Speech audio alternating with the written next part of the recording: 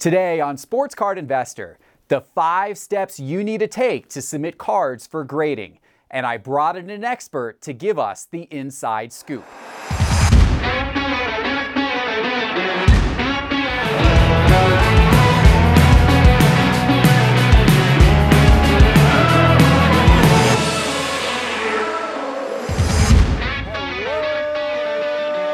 Sports Card Investors, and welcome to a very special episode. We are going to get you ready with everything you need to know about how to prep your cards for PSA grading and then how to submit them. In fact, this is going to be a 2-part series where we're going to dive in deep and get you ready to do this.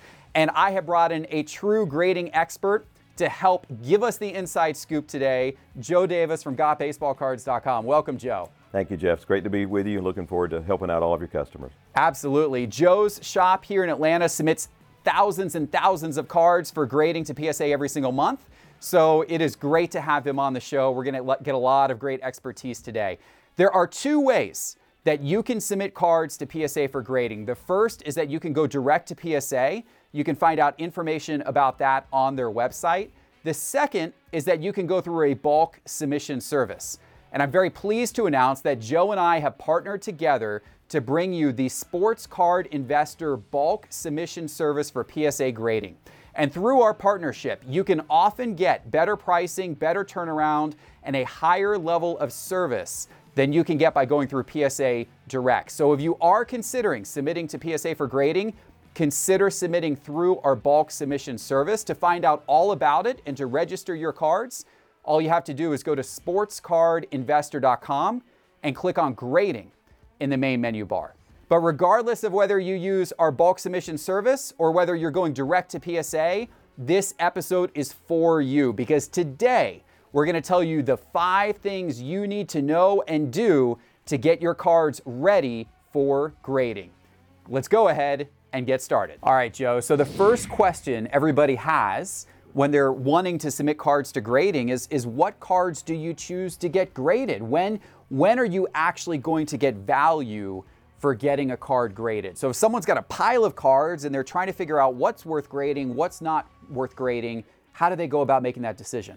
Well, usually the first thing we recommend is taking their cards, going to like eBay Completed, using Market Movers, some frame of reference to look up graded values. If they've got a Griffey Donruss rookie or they've got a Griffey Upper Deck rookie, first of all, before we can even gauge, what the condition is if the card is mint or gem mint, is it going to be worth putting the investment of the grading into it or not?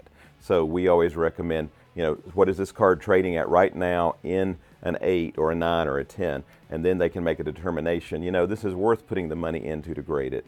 Now, that being said, we have some customers who send us their personal collection, and sometimes we go, why are they grading this card? But it's the childhood card or it's their favorite players, and they just want to grade every card of, Don Sutton or whoever their favorite might have been. And so it's not always just about the resale value. Sometimes they just want it evaluated on condition. Is it worth it? They want to have all 8s or better in their collection regardless of the value. But if you're just talking investment, resale, see what the market is on that card in different conditions, then make that determination.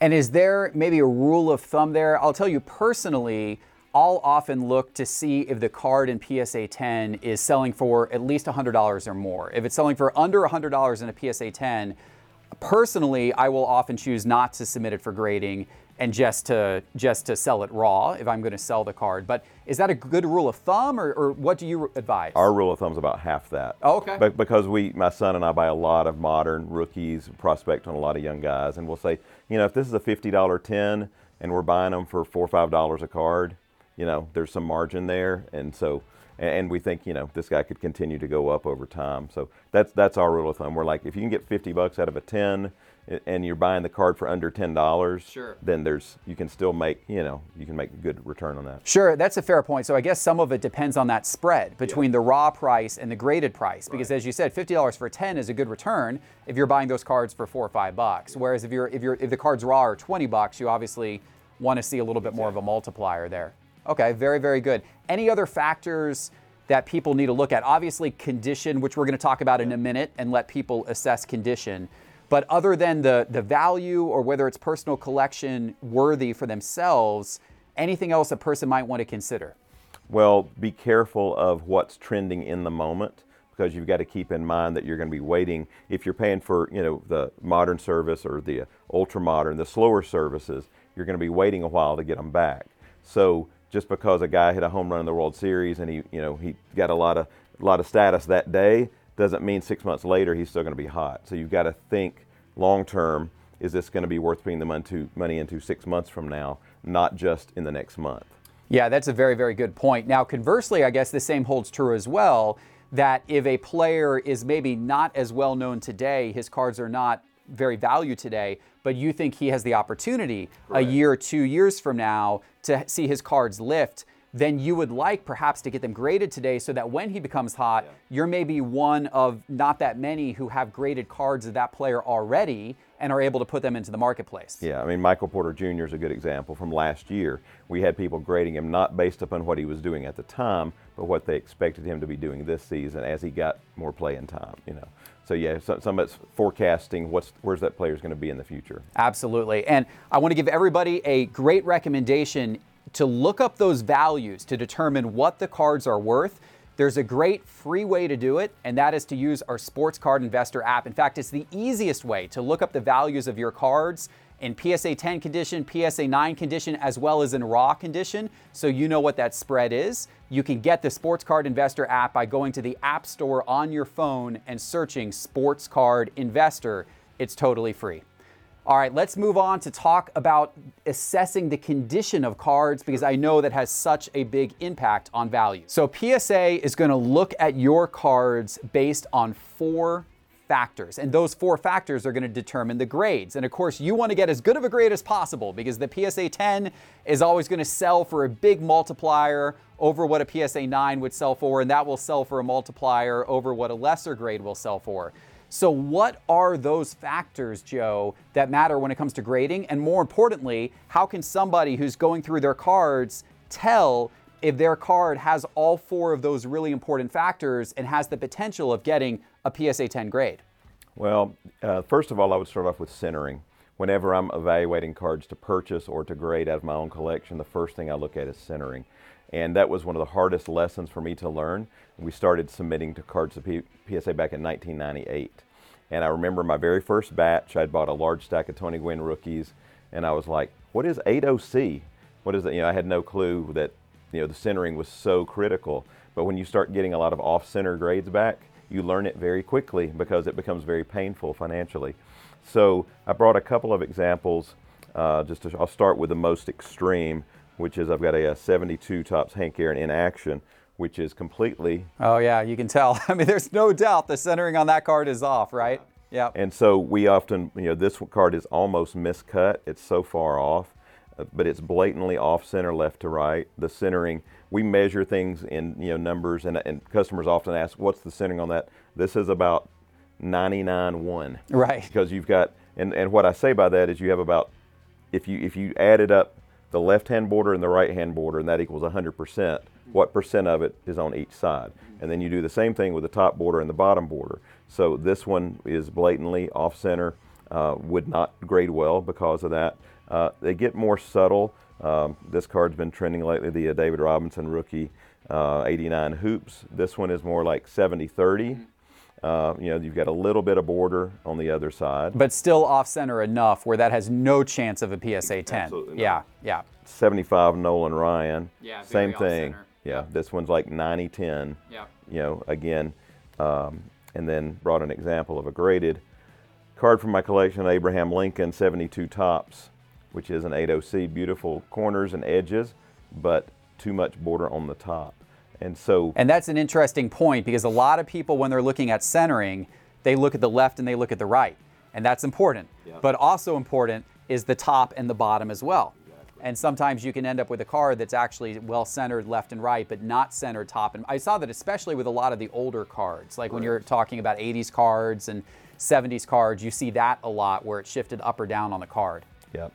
So I brought a perfectly centered Mickey Mouse. Look at that. This is a 57 Barrett Mickey Mouse 9 Yep. with near perfect, it's a mini card Yep. with near perfect borders all the way around, perfect centering. Yep, you can tell the centering on that for sure. So that's the very first thing. Right. So And PSA allows you a little bit of variance. It doesn't have to be dead 50-50 to Correct. get a 10. Correct. They give you a little bit of leeway on either side, but not a lot. right, yeah. I mean, typically, if it's 55-45, you've got a shot.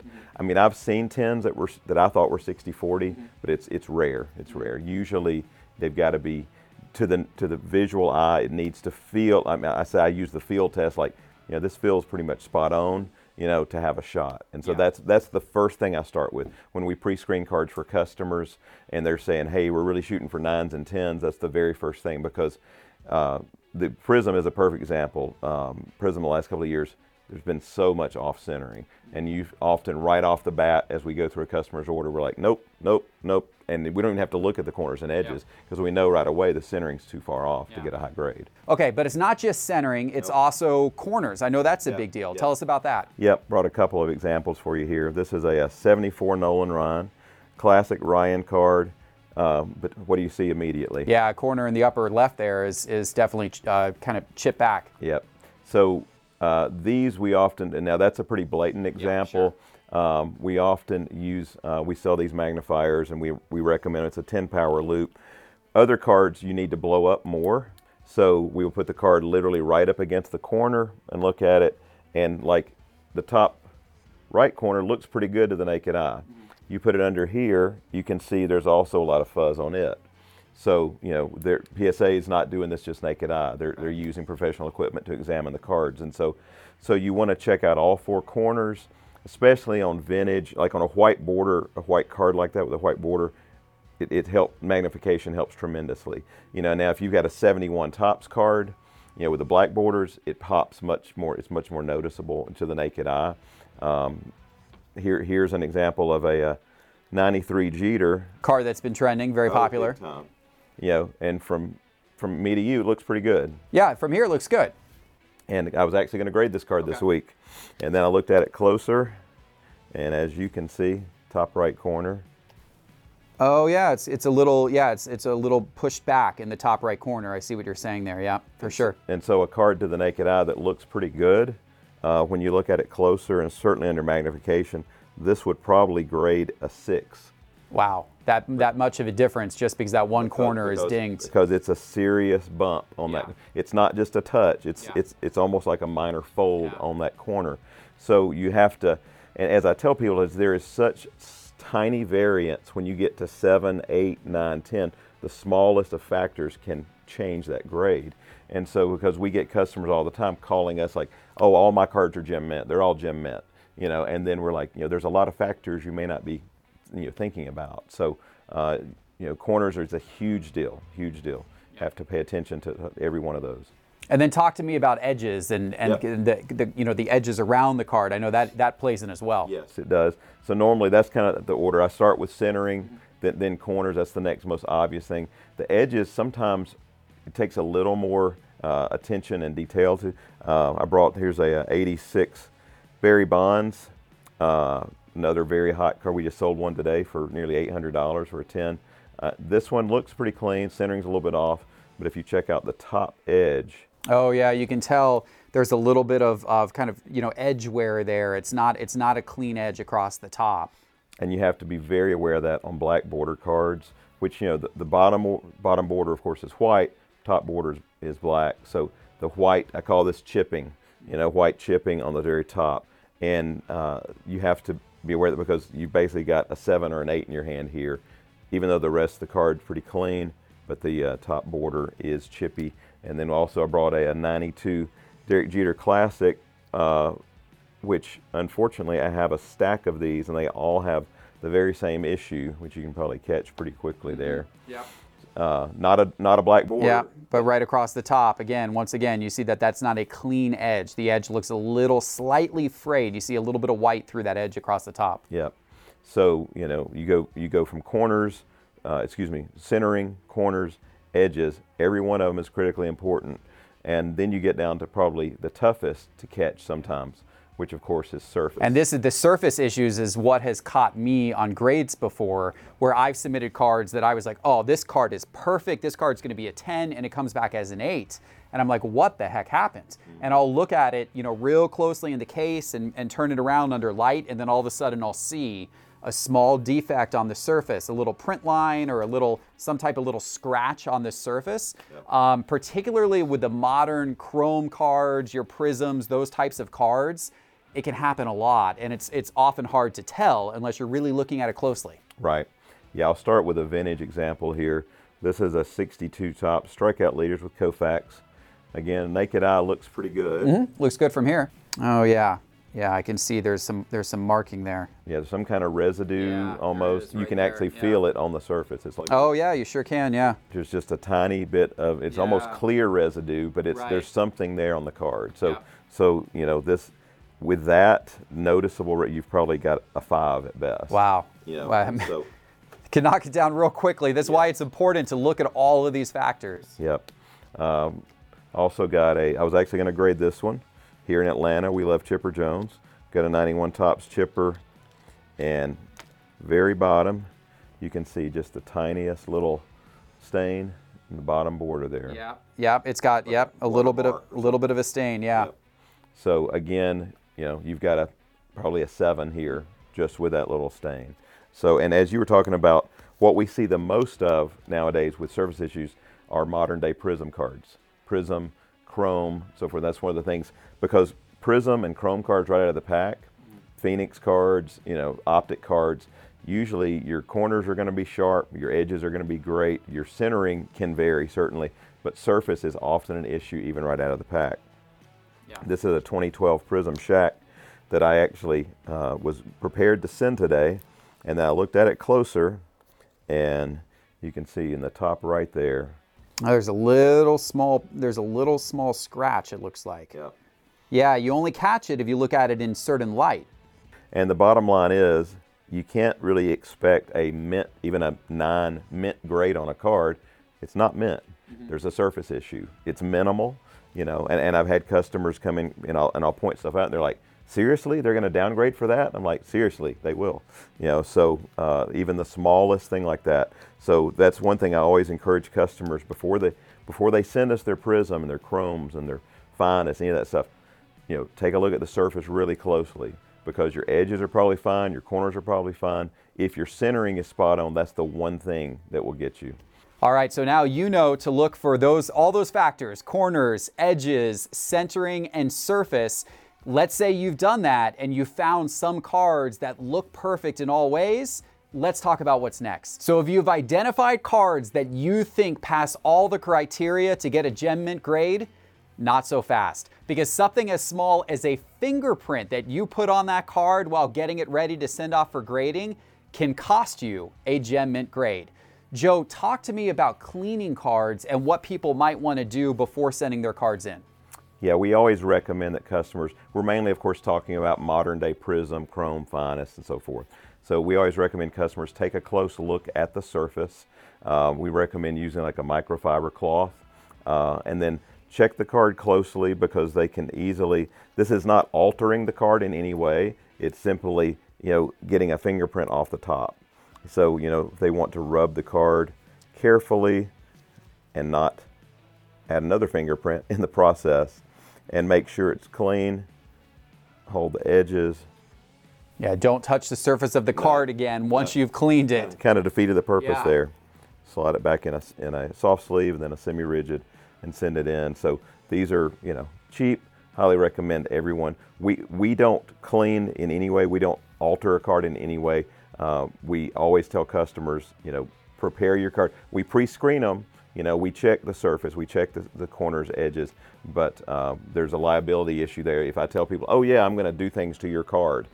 So we absolutely do not do that. We pre-screen it, but we do recommend to customers, if they've got any Chrome stock cards, to check them real closely and use a microfiber cloth to clean it, because I've had cards come back for customers, and this is in past time as we learned this process, and they'd go, oh man, my fingerprint's on there. Yep. I have a Derek Jeter SP foil rookie card that visible within the PSA case is a fingerprint on the card. And so it might have graded higher. It probably would have graded higher. It may be a card now that has to be cracked out and wiped and resubmitted, because that type of thing can inadvertently cost you a grade. Yep. What type of cloth, Joe? That's just it almost looks like the type of cloth you'd use to maybe clean sunglasses. Is that right? Yeah, it's just a small microfiber. These actually this particular one I have here comes with our magnifiers. Okay. And because it's used to clean glass surface, and so, but it also will clean chrome well, and so, don't have to break the budget on it. Just something small, handy. Get a few of them, and wipe those cards down so that the surface is nice and clean. Awesome. Yeah, good stuff. Good stuff. And you sell those magnifiers, and I guess those cloths come with it on gotbaseballcards.com, right? Yes. Yeah. We'll have to put a link to that also on our Sports Card Investor site. In fact, we'll get that up. If you go to sportscardinvestor.com to our grading page, we'll make sure to link to the magnifiers from there as well. Okay, so we've got our cards cleaned. We're ready to go, we think. But now let's talk about the next step in the process. So whether you're submitting your cards direct to PSA or going through a bulk submission service like ours here at Sports Card Investor, you've got to create a list of the cards you're going to submit. This is a requirement of the process, and it has to be a detailed list. So Joe, tell us about this process of creating this list. Well, we've made it really easy for all of your users. They can download the form right on sportscardinvestor.com. They can download the simple Excel sheet. They can fill out the information, upload it right there. As soon as they upload that, we capture all that information. So before the cards ever come into us, we already know they're on the way. We know what to expect. We have a online version of the form we can use to check in their order. And so we basically ask for, we have columns for quantity, brand, year, card number, player, serial number, estimated value, and then what service level they're choosing. Because we have some customers that, they may only be grading a $5 card, but they want it back really fast. So we have to know that, because, we don't want to make assumptions as to what level they want. Joe, let's also talk about the value of the cards, because you said that's something you have to put on the spreadsheet, is the value, and that also affects what price you're going to pay for grading. I mentioned that the Sports Card Investor app is a great way for people to look up the value of a lot of different types of cards. Obviously, market movers are as well for people who have a larger collection and are doing it more seriously from an investing standpoint. Are they taking the raw value of the card? Is that what they're doing when they're putting it on the spreadsheet? Yeah, that's got to be one of the most confusing parts of this process, is we submit the cards to PSA based upon the raw card value. However, depending on what the card grades, let's say you've got a card and raw card value is $75. So you can send it on the basic service, but then it grades a 10, and so now it's worth $300. There's a good chance that PSA will upcharge us, and therefore we have to upcharge the customer for the next tier. Sometimes, I guess the best example is I had a customer earlier this year, or last year, send in a Jordan rookie, first time submitter. It was a Jordan he'd had forever. And I had to call him, after he got a 9. And I was like, you owe me $575 grading. He was like, do what? He was like, no, it's supposed to be like $250. I'm like, no, it's a 9. I was like, and so, and he was like, well, it shouldn't be more. And I was like, I'm sorry, that's the way it works. Yeah. It's basically, we call it value-based pricing. Yeah. That, and that's common in other industries. Yeah. CGC does in the comic industry. And so, submitters need to be aware of that. Yeah. So we try to save them as much money as possible, send it on the cheapest level that we can. However, there is the chance for those upcharges. Now, PSA typically only does that, from what I've seen, if it's fairly blatant, though, right? They won't often kind of micro look at every single card. It's a little bit above the level. Correct. If it's in the case of a Jordan rookie, where the grade really catapulted the value of the card, it's cases that are a little more obvious where that might happen. Right, and there's a lot of invoices we get back where we're like, they could have upcharged here, but they didn't. When it's a $150 card and it was sent on the under $100 service, so they don't need to feel like every single time it's going to be bumped. Yeah. But it does happen, and it is at their discretion. This is, by the way, one of my least favorite parts about how PSA does their pricing. I don't like this. I don't condone this. We are, of course, big fans and supporters of PSA in general, because we love the grading service, and obviously Joe's a huge PSA dealer, and the bulk submission service is working out great. I wish they would change this practice. Maybe they will with some of the new leadership coming in, who knows. But as someone submitting your cards for grading, it is something to watch out for. The good news is that the only time you would get upcharged like that is if you got a really good grade that is causing your card to multiply in value potentially many times over. So the pain of, for example, the person having to pay a couple $100 more for their Jordan rookie to get graded, hey buddy, you just got a Jordan 9, that card is currently worth $100,000 probably at the, or around then, depending on when you're watching this video, right? Oh yeah. So yeah, I think he's the only one who's ever complained about being upcharged, because I've actually had customers even say, boy, I hope I owe you a lot of money. That's right. Because they're hoping for some upcharges. That means they got a lot of high grades. Yeah, great. So you got your spreadsheet filled out, you sent it back to Joe, or you sent it off to PSA. The final step then, I guess, is to get your cards in the sleeves and get them packaged up and ready to go. So let's talk about that next. So it is time to send your cards in to get them graded. But first, you got to get them sleeved, you got to get them packaged. Joe, take us through this process. All right, yeah, here's where we run into issues when we receive them. So love to educate viewers on this process. We highly recommend, first of all, using card savers. This is what PSA asks us to send them in. So you might as well start with that. Less handling of the cards. And that's not a normal rigid top loader. That's a kind of a semi-rigid. These are specialty products called card savers. You got to buy yourself a pack of those on Amazon or eBay, or you can buy them direct through Joe here at Got Baseball Cards. Yeah, the graders prefer not to receive them in top loads. We prefer not to receive them in top loads, but when we do, we resleeve them for customers. But we prefer to receive everything in card savers. Also, here's our recommendation: if you're sending vintage, if you're sending 50s, 60s, you can put the card right in the card saver. If you're sending modern day chrome and prism, we highly recommend using a soft sleeve first. Put it in a penny sleeve. And we also recommend not just a standard penny sleeve, but an oversized penny sleeve. Interesting. The thick sleeve penny sleeves. Here's Interesting. an example of the new Beckett Shield brand that we sell. There's a 130 point, thicker, wider penny sleeve. It is so much easier to get the card in and out. You can literally damage a card while you're sleeving it if you're not careful. So these are just a little bit wider. We go through thousands of these. Okay. You drop them in the penny sleeve, then put it in your semi-rigid. Then once you've got them all packed in the order, hopefully, in the order of what they've been written up in on the submission form, then we usually recommend using like a small box. You want it tight so the cards aren't going to shift in shipping. We usually recommend a small box inside a larger box. In the post office, you can get free priority mail boxes from the post office. We sell cardboard boxes, and something you have around the house will probably work, but we pack them tightly so they don't shift. Put some peanuts or bubble wrap around that inner box, and then use like a large priority mail box. We highly recommend shipping. Depending on the value you're shipping out, we recommend adding insurance. We certainly recommend adding signature required.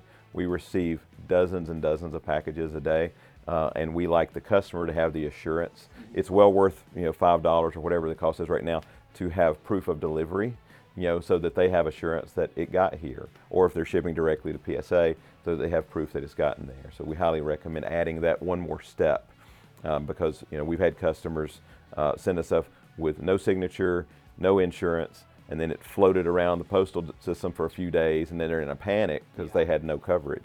Yeah, absolutely. Yeah, that's really good advice. And of course, when you submit through our bulk submission service at Sports Card Investor, you're actually shipping the cards directly to Joe's card shop here in Atlanta. Joe's got a large card shop, and he's got a team here every single day to receive the cards, immediately put them into their evaluation and grading queue, and then to send them off to PSA. Yeah, we've got a very precise system, as many as we've been doing. We sometimes are processing, I think New Year's Eve, we actually said we did 2,200 cards that day, wrote up 2,200 cards in one day, but we typically process about 1,000 a day for customers. And so it's a constant process of shipments coming in, getting checked in, getting pre-screened, getting broken down by category, whether it's vintage, modern, ultra modern, and then expedited ones and so forth, and then getting them sent out. We ship out to PSA multiple times per week. They don't sit here. Okay, so we're going to do another video in a week where we are going to talk about exactly what happens once your cards are submitted, and what that process looks like, and what steps are going through there that you need to know about. Don't forget to get the free Sports Card Investor app in the App Store so you can check out the prices of cards. And if you're real serious about submitting a lot of cards and understanding the value of your collection, then you're going to want Market Movers. And you can find out all about Market Movers by going to sportscardinvestor.com and clicking on Market Movers in the main menu bar. Joe, this has been a pleasure. Thank you so much for this. Oh, thanks for having me. Absolutely. And we will be back in a week with Joe again for the next part of our series on PSA grading. Thank you.